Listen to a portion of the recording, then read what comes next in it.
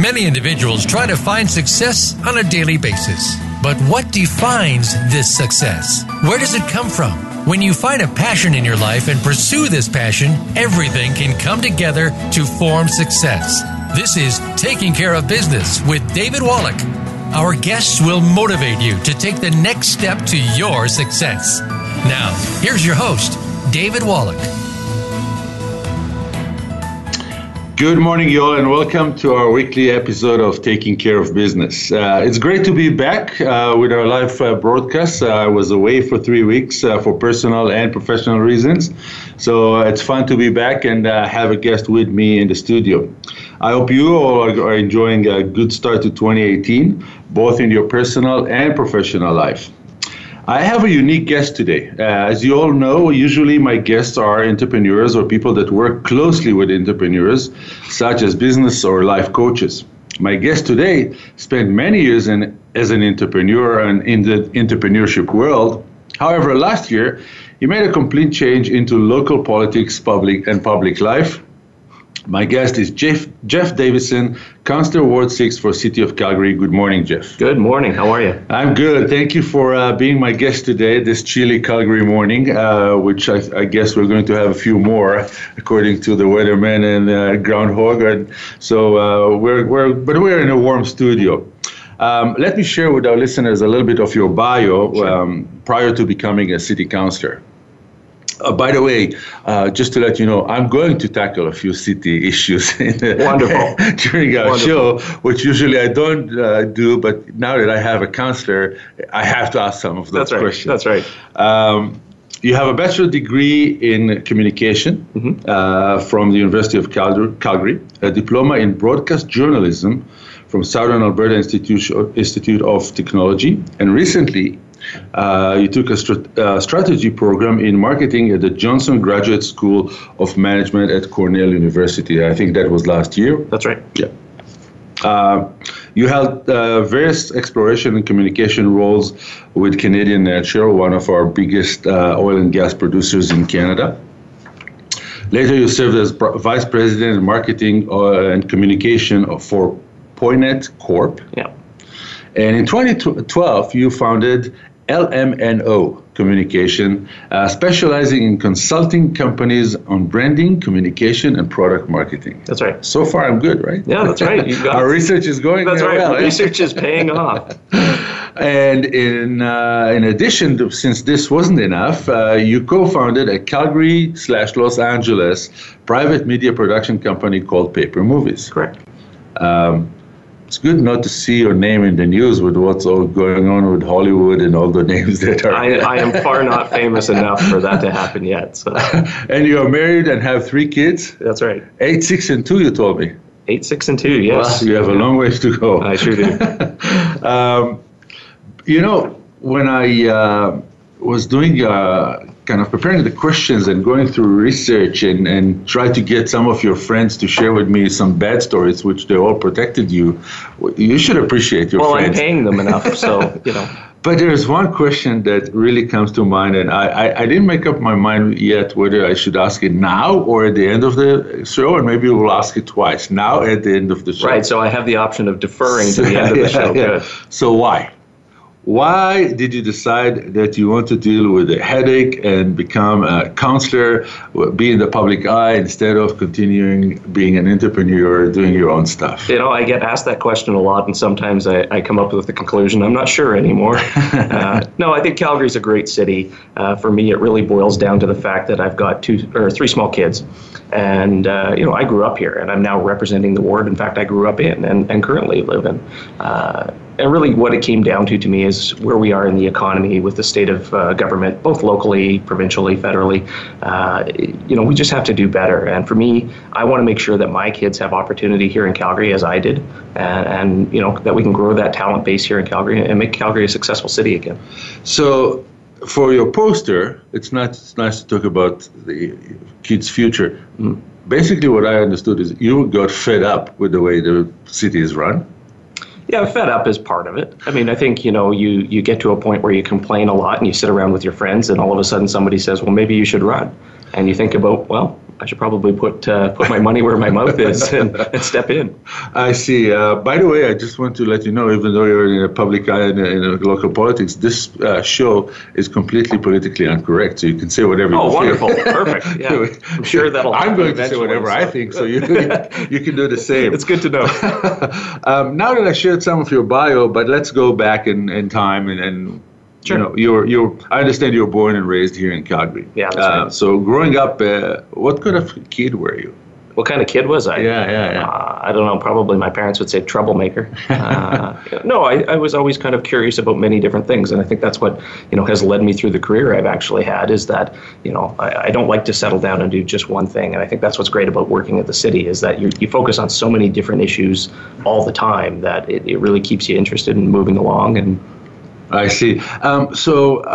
You've seen Calgary change, and now that being a counselor, so from going back in time again, what do you kind of miss from the old Calgary that you grew up in compared to today? Or maybe you don't miss anything, you're happy with what's going on? Yeah, that's a tough question. I think that's why they pay me the big bucks. That's right. To yeah, ask tough obviously. questions. Yeah, the tough questions come from you. No, I think the biggest thing I probably miss out of Calgary is that real sense of local community. Calgary used to be a very tight-knit place. It was the place you could rely on anybody to kind of give you the shirt off their back and guide you through. And I think we've lost a little bit of that cohesiveness together. And I think we really have to get back to a collaborative approach of how do we move this city forward again. But so that's the one thing you miss is that kind of sense of small community? Calgary always had that small town feel, despite the size. And I think we've lost a little bit of that. And I remember that growing up. I think it was great. And I think we're starting to get that back. But I think we really need to, get back to where those roots were. Again, growing up, the days that you grew up in Calgary, what kind of activity were you involved in? Sports, in volunteering, and did you have a job after school to make some money? Were you an entrepreneur over there? Well, I was an entrepreneur by the sense that I tried to wait my parents out of their house. I figured if they will eventually leave, if I keep hanging around, and then I could just cruise on Easy Street. So that didn't work out very well. But no, I was always curious and different types of business and, grew up. I wasn't, a crazy compassionate sports player. My secret is that I am probably one of the only Calgarians who can't skate. So, well, that makes two of us, but I have an excuse. Yeah, you have an excuse. I immigrated too old to. Yeah, sure. I'll start talking with an accent too, and then people will believe that about me as well. So did you get a job as a teenager after school, making money, thinking about how to create businesses, or you just, hung around? Yeah, well, in high school, I had the grocery store type job after school, and you always want to make money. My parents, my dad worked for the city. He was a firefighter. He's retired now. He spent 34 years on the job, and so he's a hardworking guy, and still is. Not like you. Not like me. I got one of these lazy downtown jobs, but so I grew up in that culture of if you're not moving, you're not making money. So I see. Any in your family, any kind of entrepreneurs? Any siblings that are entrepreneurs, or No, I'm kind of the one out there doing it. The black sheep? I'm the bit of the black sheep of the family, yeah. I see. So I mentioned earlier that your friends would not cooperate with me, right? They won't tell me any bad stories, anything that I can share. Well, as I said, I'm paying them very well. So but if I find someone that can really kind of share with me some of your growing up time and university time, what kind of what do you think your friends will say about you behind your back? Well, that's a good question. I don't know. I hope they all voted for me, so I really don't know. Well, those who live in Ward 6 probably. Well, you have the advantage when you're born and raised in a community and you go to be elected there that, there's likely a few people that know a few things about you from your past that, you want to keep quiet. But fortunately, they've managed to take the payoff. So what do you think they will say? What kind of, if I would go and ask, hey, I need to talk with Jeff, I have some problem. What kind of a person is he? I think I'm very approachable. I like to have fun. And that's, in everything I do. I just don't believe in doing anything in life that isn't fun. Why would you spend all of your time doing something you hate? So maybe sometimes they would accuse me of wanting to have too much fun, like, hey, let's have a serious business talk, but we should do it over a few shots of Jägermeister, that type of thing. That's how city council works? I wish. We'd have a lot more clear direction, I think, from city council with a few shots here and there. Hey, you know what? We may donate the first box or for your next city meeting if that will create clarity and right. make some decisions. Right. So you finish high school, and how did you decide that communication is where you want to kind of grow as a person? Well, oddly enough, I started right into oil and gas out of high school. My mom's friend was working at Canadian Natural at the time, got me a job as an assistant, and quickly kind of ended up in an exploration type role, which was never my strong suit in high school. I was never a science major, but found myself now in a more science-related job, and always knew that communications was where I wanted to be. So while I was working there, went back to school and went down the path of going into broadcasting and then into communications. So. And I always figured I'd sit on the other side of this microphone asking the questions, the hard questions that the world wants to know. So what are you saying, that it didn't work? Your study? No, it didn't work. I got out of there. There was no money in that, so I went on to do a communications degree. I see. So there's no money in journalism? That's what you said? Well, hey, it depends on the level of journalism. There's some very well-paid journalists out there. So. No, the reason I'm asking, our second son, is in university taking journalism. Yeah. So I guess I have to work. Yeah, we should probably put him into like a legal program or something, So did you have kind of a mentor or someone that kind of helped you find your way through that communication and journalism world? Or it was just, it came from within and you just went with it? I think it kind of came from within, went with it, but I have been fortunate just about in any position I have been in to, make great relationships and find that mentorship within. And so just about everywhere I've gone, I've found people that are willing to kind of help you on that journey, which is why I've always approached it from the sense of, where can I get back to that journey to? Who's the next person that, was me 20 years ago that, needs some advice or needs some help through life. Did you try journalism, or you didn't even try it? You decided that there's not enough, No, I tried journalism. Ultimately, when I went into journalism, it was because I wanted to get into documentary filmmaking. Mm-hmm. And so, in documentary filmmaking back then, we don't have the luxury of the streaming networks we have now, where there's a lot more opportunity to distribute that type of content. And so quickly said, probably if I want to be taken a little bit more seriously in that world, I should have a degree behind that. So, went and got the practical experience on how do you do this, and then went to get the theory behind it. So I'm putting a question from the future into the present. So the new company or the new venture that has that paper movies is mm-hmm. kind of, closing a circle for you, that you wanted to go to documentary film and now you're in the film industry? Well, paper movies was a catalyst to say there's no money in documentary filmmaking. Hollywood is probably your better bet. And so, I met a lot of great people, a lot of content leaders in that industry, have worked, fortunately, with a number of folks on various different projects. And all of those experiences are really what kind of culminated paper movies coming together. We're getting very close to our first commercial break, and sure. I have a kind of an interesting question for you, I think maybe even loaded, but you worked for many years in the oil and gas industry. Mm-hmm. Part of it was exploration, part of it is communication. Mm-hmm. This industry is going through really hell in the public eye. Yeah. And really, do you think we're losing the battle on public relationship? Do you think we're wrong with the way we deal with public relationship? What if you had today the job to help the oil and gas industry with your background in communication and journalism? What do you see that we should do better, change?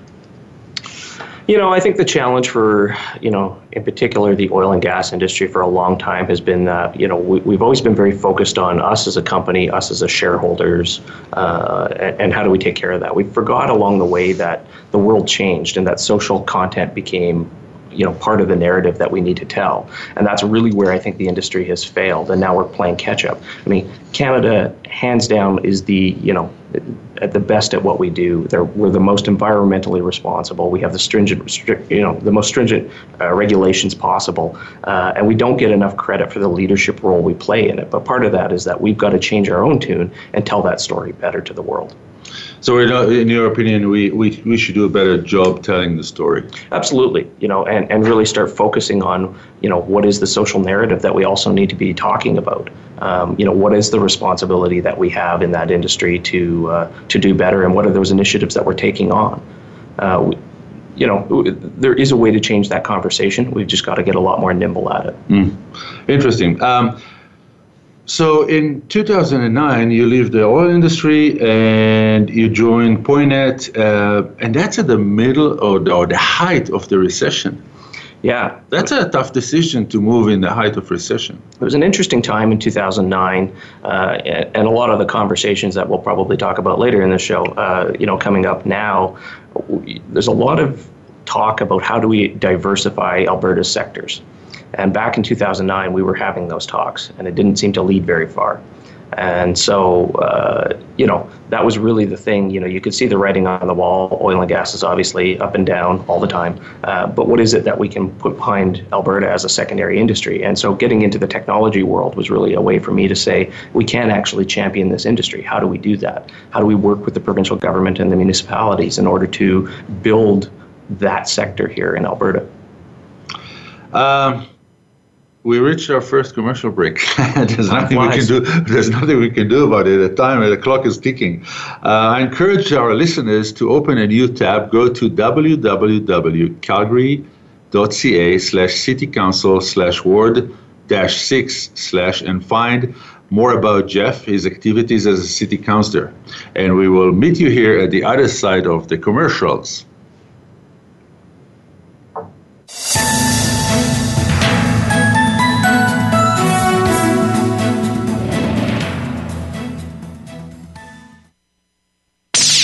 The Internet's #1 talk station. #1 talk station. VoiceAmerica.com.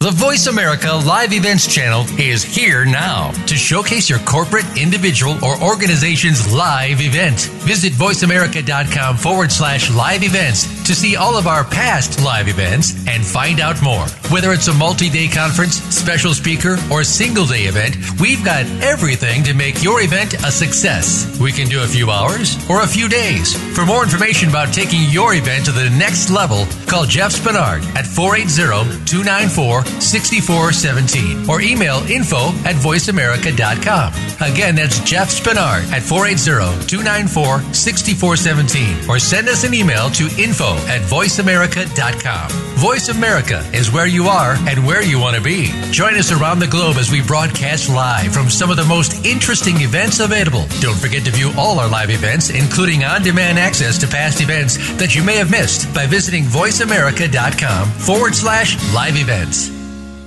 Have you become a member yet? Sign up now to become a member of Voice America. It's always free and easy. Plus, you get to take advantage of some great member benefits. Get unlimited access to millions of hours of on-demand content across all of our channels. Keep track of your favorite episodes, shows, and hosts in your own customizable library. Find out what shows you might be interested in based on your favorites. Plus, you get insider access with our newsletter. Membership gives you more. Sign up at voiceamerica.com and click register at the top right.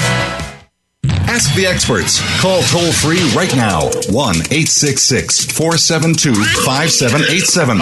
And ask our All-Star team to answer your question. That's 1-866-472-5787. Thank you for calling. VoiceAmerica.com.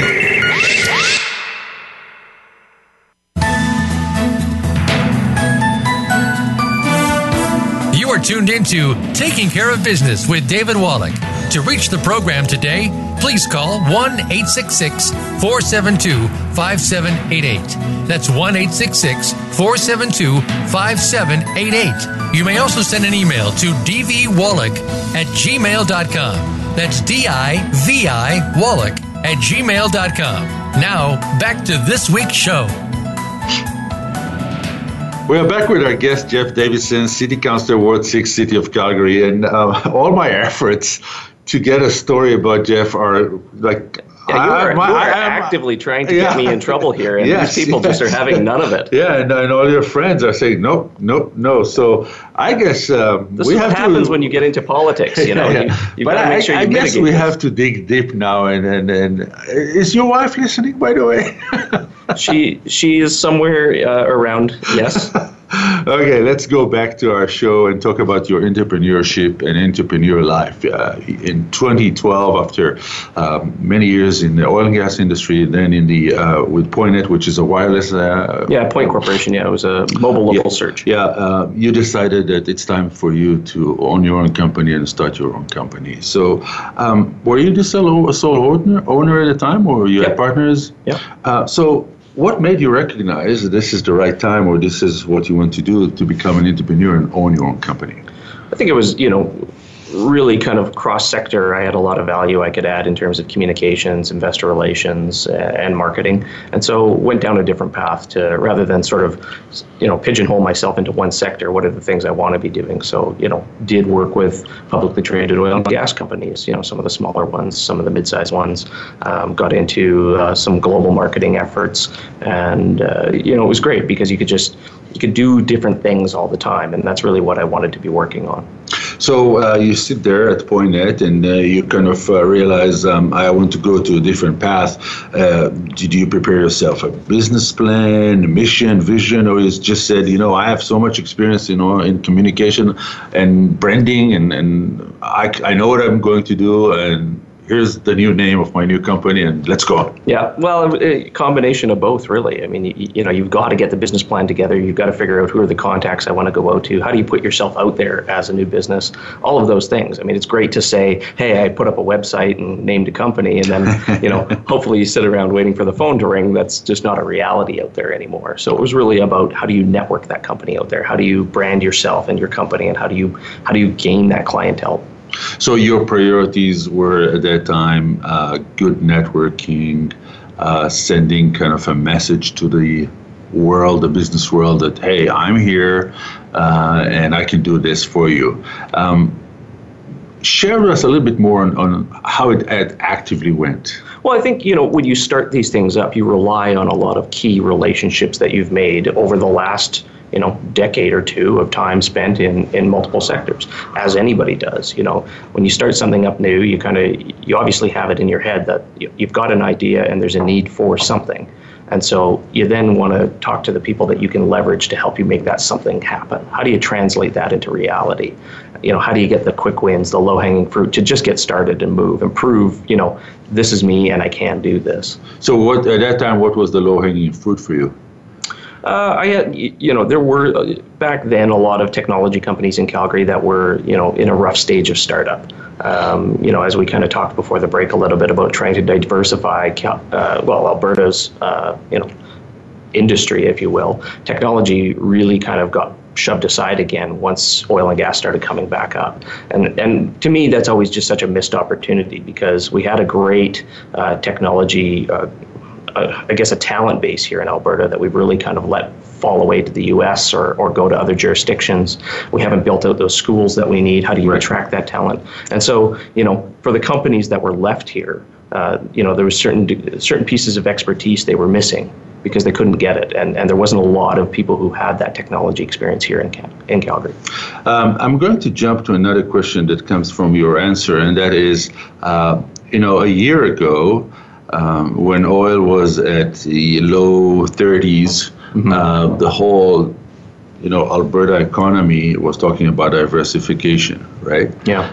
Now that oil is above 60 or 65, do you see that the, I would say, focus of Alberta as a province and Calgary as a city is still to diversify, or people start off, oil is up, maybe we should go back to having fun? Well, I think the hard part with oil is that, in Canada, we're always or currently, I guess, feeling the differential push, right? They're $100 oil or not, we are not making $100 a barrel in this province because we're not getting, product to market properly, all the other issues that are going on in that.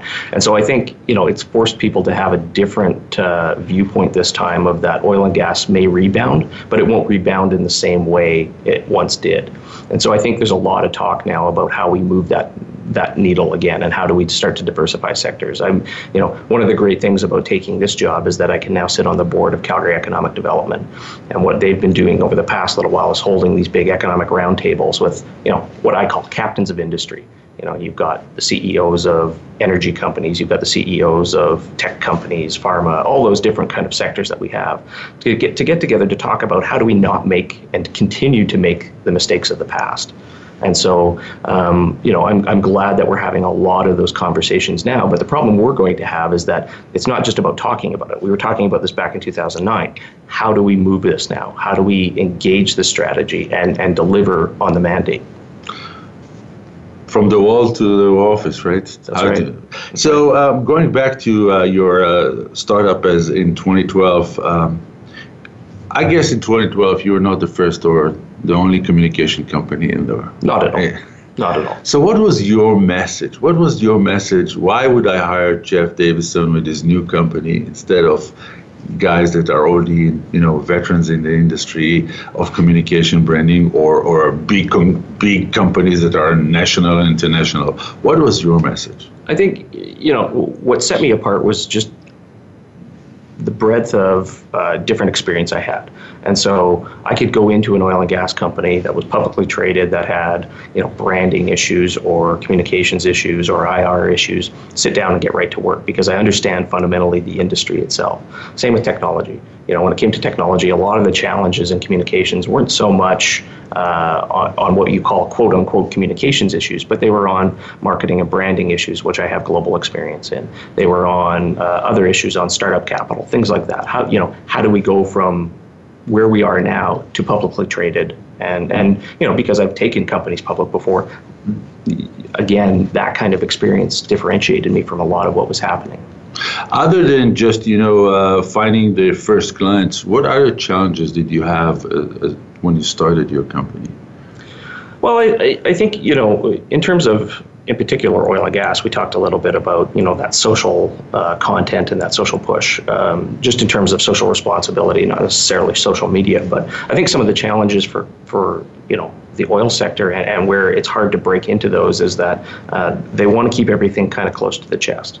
They don't want all the information out there in the public. They tend to take a very reactionary stance on public messaging. And so trying to convince companies to move in a more proactive stance can be very challenging. But you can get there. And there are a lot of leaders that have seen that happen. They see the writing on the wall. They need to get to a different place. So trying to change people's behavior or people's belief was always a challenge. It's always a challenge. Just drive out there in Calgary today. And that's what you see today in the council as well?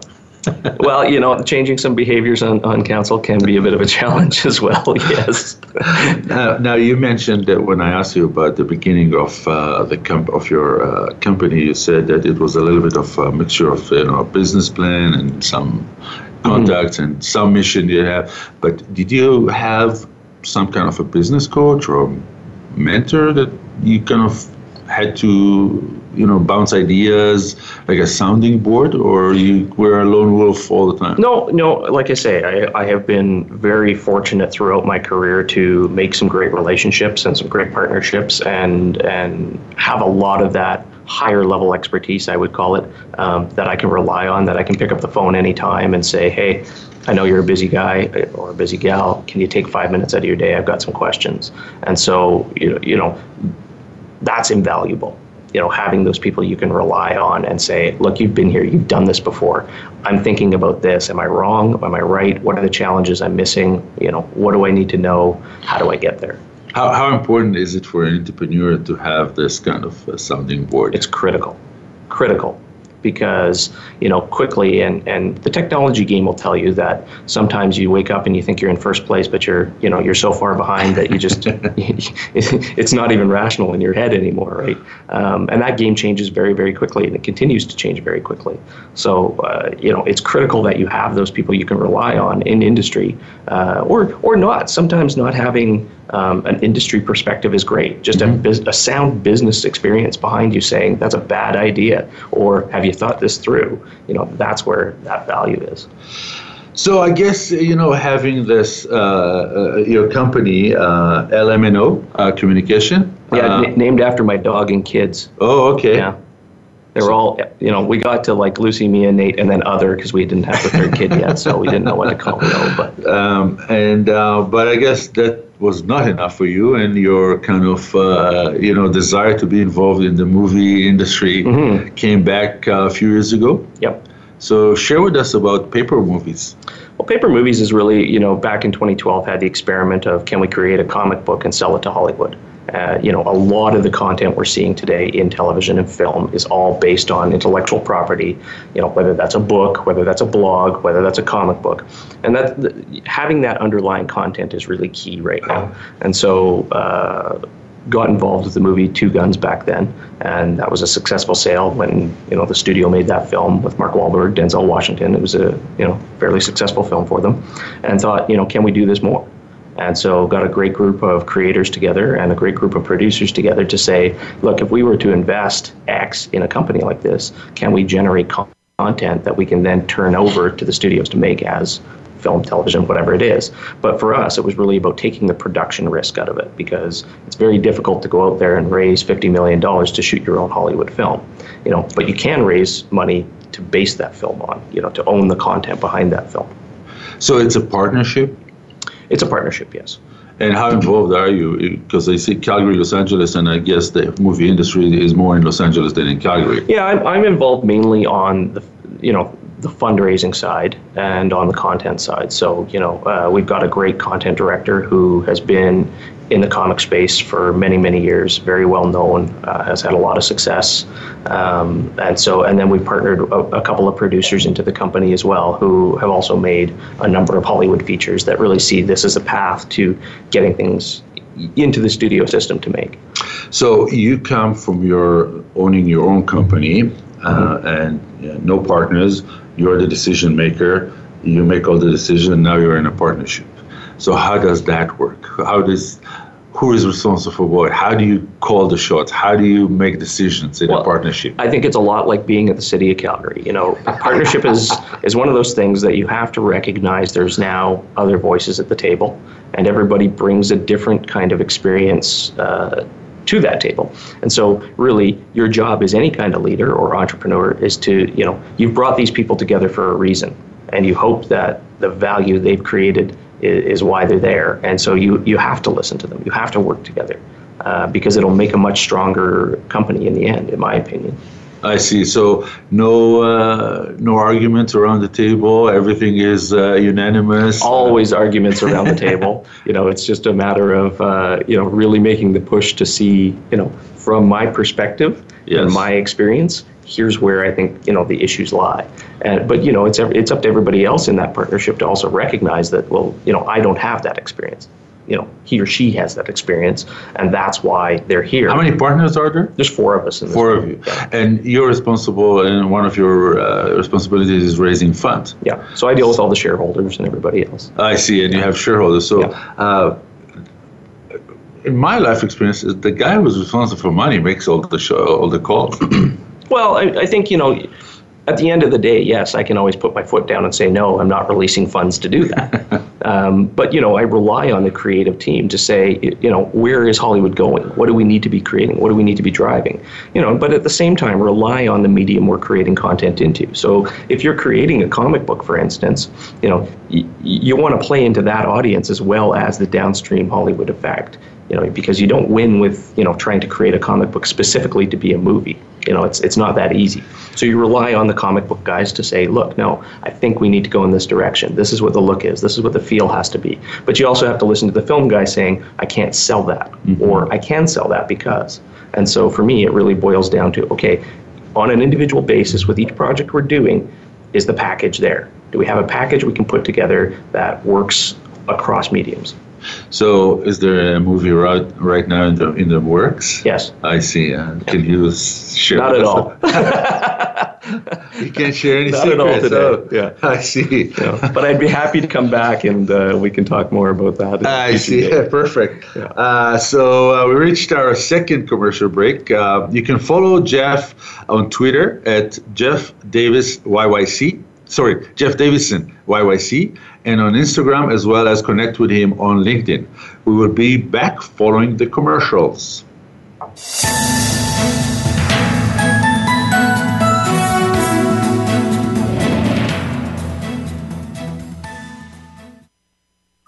Streaming live, the leader in Internet talk radio, VoiceAmerica.com.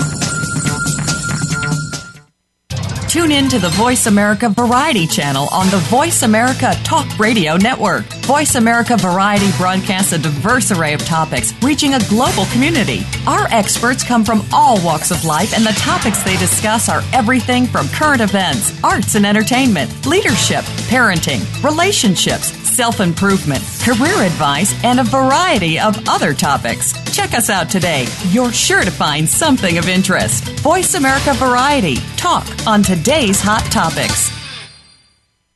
Ask the experts. Call toll-free right now, 1-866-472-5787. And ask our All-Star team to answer your question. That's 1-866-472-5787.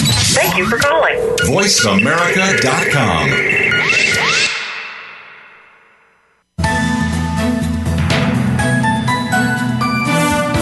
You are tuned into Taking Care of Business with David Wallach. To reach the program today, please call 1-866-472-5788. That's 1-866-472-5788. You may also send an email to dvwallach@gmail.com. That's D-I-V-I Wallach@gmail.com. Now, back to this week's show. We are back for the home stretch of our show, Taking Care of Business, with my guest, Jeff Davison, Councillor, Ward 6, City of Calgary. So, Jeff, before I ask you a few questions on our city, were you involved in any community volunteering during the period of, having your own company and starting the Calgary Los Angeles paper movies? Yeah, I've sat on Stampede Promotions Committee for about the last 10, 12 years. So, what my focus is on that committee is really being active in the community at a lot of, larger events. So we've got a couple of mobile sound stages that we take out and put on entertainment for all kinds of different community things. How important is it for an entrepreneur that is busy, running his business, trying to get clients, trying to satisfy clients, making the bank happy, to be also involved and spend some time on the volunteering community kind of support? Well, I think that's kind of what has led me to being on council now, is it's really about what kind of city do we want to live in and build together. And so the volunteering aspect of, what one does is critically important to building community. It's, and for me, giving back, like I said, I've had a lot of people help me along the way, and I want to try and help as many of those people as I can as well. So it's just it's a way to just kind of give back to the community. Somebody's doing something nice for me, I want to do something nice for them. Any other kind of boards or volunteering you were involved, or just the Stampede board? For a time, I sat on the board of directors for the Missing Children Society of Canada. Spent 2 years on that board to help them grow their board really in a more national sense, and stepped off that board. Geez, I can't remember what year now, but really it was about a national organization that only had a local footprint. And so it was really about growing that across Canada and getting that awareness out there. And that helped. My job was to help basically bring in people that could add value from across Canada and bring their voice to the table. So we go to the point that I have a few questions for you about our city. Excellent. And some of those questions came from people that knew that you're going to be on my show. It's all going to be about snow plowing. And it's not about the snow routes. The first question that comes to mind, and that was from Fabrizio, my friend Fabrizio, is are we going to get a new arena? Well, I think it's got to make economic sense. We need to kind of look at it a bit more long term. But the reality is we've got to change the conversation on this. There's a lot of economic and social value to having a new arena here in Calgary, but we've got to be able to change the conversation from this whole millions for billionaires type talk. I think during the election, a lot of misconceptions came out and it became a politicized issue that really shouldn't have been. For me, when we talk about an arena, it's got to make economic sense, and I believe it would make economic sense. It's just a question of now, how do we put a deal together? Where does an arena go? Because there's multiple areas in the city that would be a good fit for this, and what does that all come together and look like? So. Well, let me kind of put my perspective as a city, someone who enjoys the city hockey and someone who likes to go to concerts. I can't go to concerts in Calgary because Justin Timberlake is going to Edmonton. Yeah. And every good performer doesn't come here because we have a lousy place and nobody can perform here. So. Well, and that's what I mean about that long-term economic look. It's not just about a hockey team. This is about, a venue for the community that can be utilized for things, concerts, other shows, trade shows, hockey, all of those things. What kind of facility can we build that makes sound economic sense? We're 48 hours before the Winter Olympics starts? Correct. And our mayor is landing in Seoul in a few hours, or already landed. If not already. Yeah.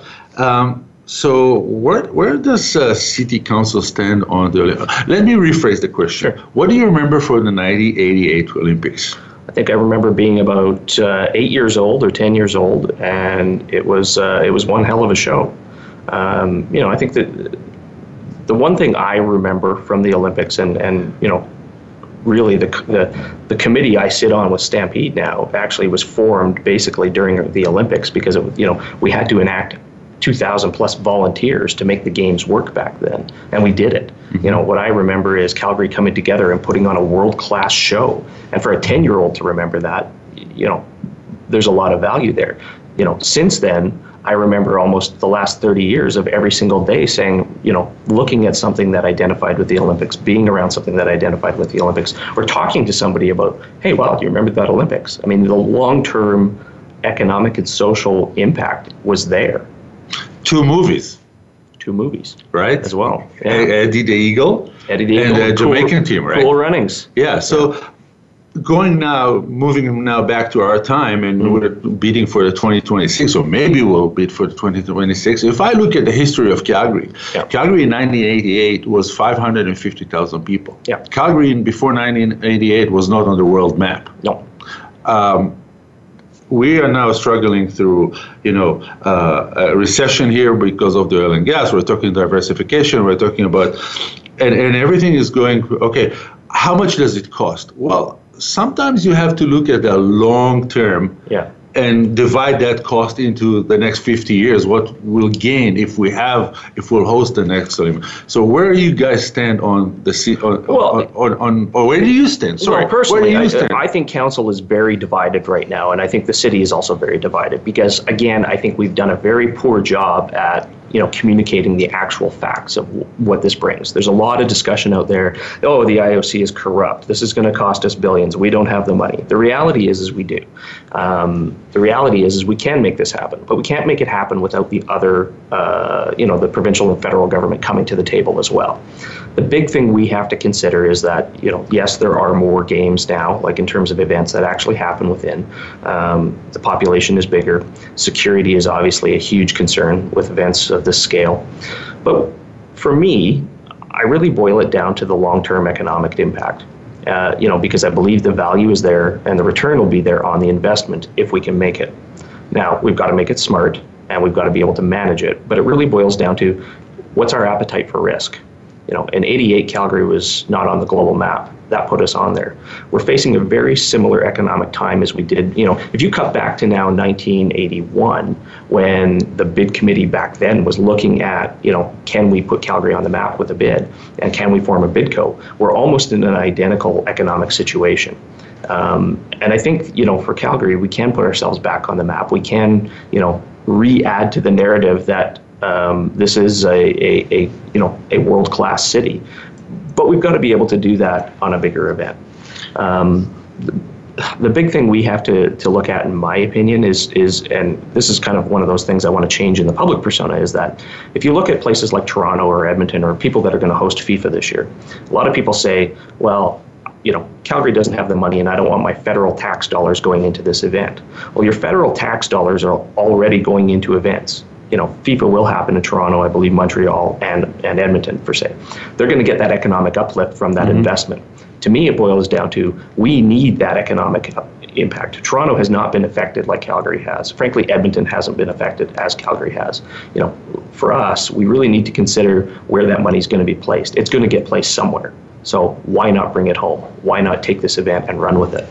Do you think, going back, the biggest story on 98 Olympics was that Calgary has proven to be a volunteer city, that the amount of volunteers that were almost every person volunteered to do something during the Olympics. Right. So do you think, going back to where we started with my second question about what do you miss from Calgary, do you think that a new Olympic kind of focus and a new Olympic Games here will bring back that community sense to Calgary as a big city now, not 550, but over 1.25 million? Yeah, I mean, that's the big challenge. I think, legacy really plays into it. And, if you cut back to 1988, a lot of the people that would have volunteered back then are, 30 years down the road. And so they're probably not in a position as they once were, to get out and be as active. But that's going to be the challenge. Calgary really won that and made it profitable because of the volunteers. And if we can't sort of recreate that this time, that's where I think we'll run into a bit of, cost overture. The next question I have has to do with public art. And I'm not going to mention what's done in the past. I'm going to talk about ask you about the future. The only thing that I want to mention in the past is that some of the public art that is in kind of debate, I would say, was made by artists not from here. I'm a big supporter of public art. I think it adds to the city, to the culture, to everything, and you feel well when you see our public art. But do you think we have to say, okay, this is our money, this is our tax dollars that we pay for the public art, we should use local artists? Well, local can be Calgarian, can be regional, can be a province, or can be Canadian, but not someone from Europe that brings me, which one I'm talking about, right? Yeah. Yeah, I mean, I think our policy really has to change. And I think, again, we go back to what kind of Calgary do we want to build together? And what are the things that attract people to our city?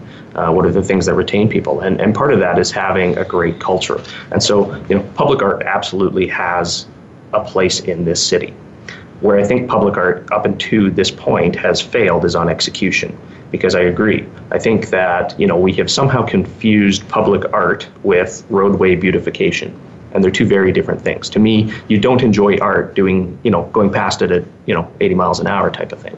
The idea... 80 miles, it's against the law. Exactly. But that's how we drive here. So, and so the reality is how do we get back to a more structured approach of being, I agree, local, cost effective, and interactive, in my opinion.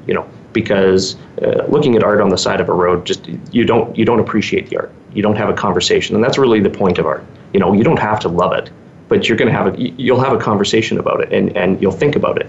So can we look at doing things differently where we take this 1% of infrastructure dollars and build a park nearby? How do we keep the art itself local? How do we make it engaging for the public? And so it's those types of action items that I think we need to change in order to make that work. How many councillors are going to Halifax? Oh, well, in my opinion, too many. Well, it's 7 now, so the mayor and we're our in tough times. Economy is not doing well. Other councillors like to travel. Well, like I say, I approach things from a very pragmatic business perspective. Right now, if you're a company and there's a big conference, unless you're a sales group that needs to be there, you're sending a couple of representatives. They go out there and they come back. To me, putting this forward was not about the money at all. And frankly, it's not even about how many people we send there. It's about setting the leadership tone at the top and saying, if we're going out to our roughly 20,000 employees and contractors that we have here at the City of Calgary saying, do more for less, we're all cutting back. If leadership isn't willing to do the same, even with the small things, I fail to see how we build that new culture together. I have the last question comes from John Mook.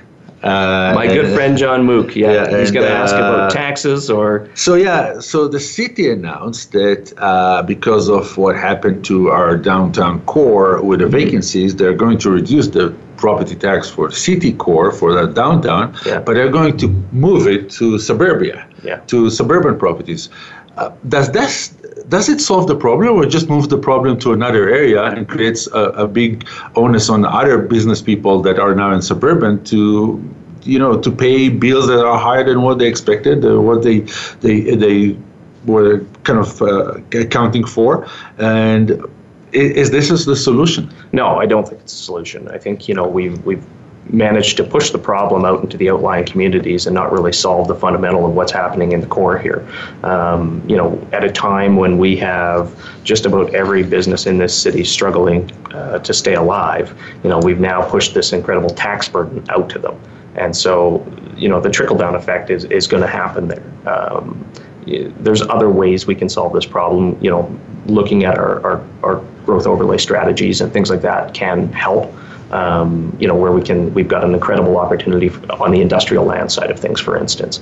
Why are we not doing more there? To me, looking at the Amazons of the world that are coming here and setting up shop in Balzac, and Calgary standing there saying, well, this is a win for the region. Well, it's a win for the region, absolutely, but it's a total failure for the city. Yeah. That's a group of a massive facility that we're not going to collect the taxes off of, that we're not incentivizing to put our people to work. And so we've got to get better at doing that, and probably that industrial sector is where we can land. Well, don't go with me on the land holdings the city has. The city is the biggest landlord, and it shouldn't be your business. That's right. But that's another. We probably need another hour. Yeah, we'll need another hour to just talk about that, and I have a feeling John will want to phone in. Yeah, so we're getting to the end of our show, and it was a really interesting journey that you went through. So, any mistakes or regrets along the way that you would recommend someone else don't do this? Lots of mistakes, lots of regrets, but at the end of the day, you learn from those mistakes and regrets, and you turn them into wins. Well, what's the one mistake that you remember that you did and you learned from? Not going to law school. Should have gone to law school. It would have, That's why you have so many lawyers as friends? That's right. That's right. I see. That was kind of one of it. No, I think, no, not a serious regret, but, I'm happy with the path I've taken. I'm fortunate to have met a lot of people along the way. I wish, in hindsight, I would have pushed harder back in 2009 to make that technology sector really take off, because I think we'd be so much further along here as a sector in Alberta. But we're getting there. Yeah. And, the tone has changed, and sometimes you have to see other factors come to the table before the tone really, is willing to move in a different direction. So you're now a mentor, and I'm a new entrepreneur. Mm-hmm. What are the 2 good pieces of advice you want to share with me that you have the experience and you've noticed in your career that you can help me kind of shorten the way to success or not make mistakes?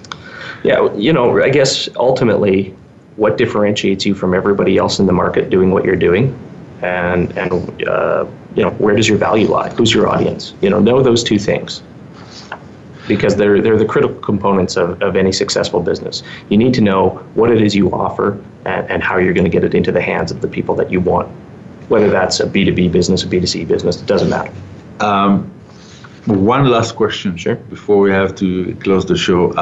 What did you learn about yourself through this journey? What did I learn about myself through this journey? That an hour goes really fast, and I guess I can talk a lot about myself. So, no, I mean, it's great. You sometimes go back and you think about where did I come from and where did I get to, and you need to remember those small things along the way to somehow, take you on the next stage of life. And so it's important to kind of just reflect once in a while and say, hey, what were the lessons I remember from that? Quickly, what keeps you awake at night and not your 2-year-old? Yeah, I was going to say my 2-year-old. Other than your 2-year-old. What keeps me awake at night? Alberta's economy. It does really kind of keep me awake at night. We've really got to we've got to pay attention, because this train's going to run away on us if we don't take control of it. Jeff, we've reached the end of today's episode of Taking Care of Business. I want to thank you very much for joining us and sharing all your stories and journey with us. We wish you all the success and luck as City Councillor for Ward 6. I know it's a new job for you, and honestly, all the best. Thank you. Next week, my guest is going to share with us his story, immigrating from Austria to Canada and the road to his success. My guest will be Hannes Kovac, CEO and President of Opus Corporation. I would like to thank our dedicated engineer, Aaron, and Cassandra, our production public relationship manager. Thank you all for tuning in. We appreciate the growing support by our listeners. I would love to hear back from you at dvwallach@gmail.com.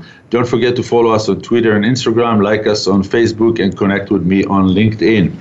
I'll meet you here at www.voiceamerica.com/variety next Tuesday, February 13th, 10 a.m. Eastern, 7 a.m. Pacific. Your host, David Wallach.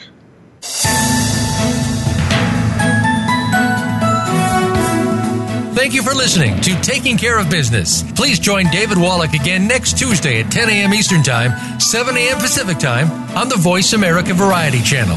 Until we talk again, make your week as great as you want it.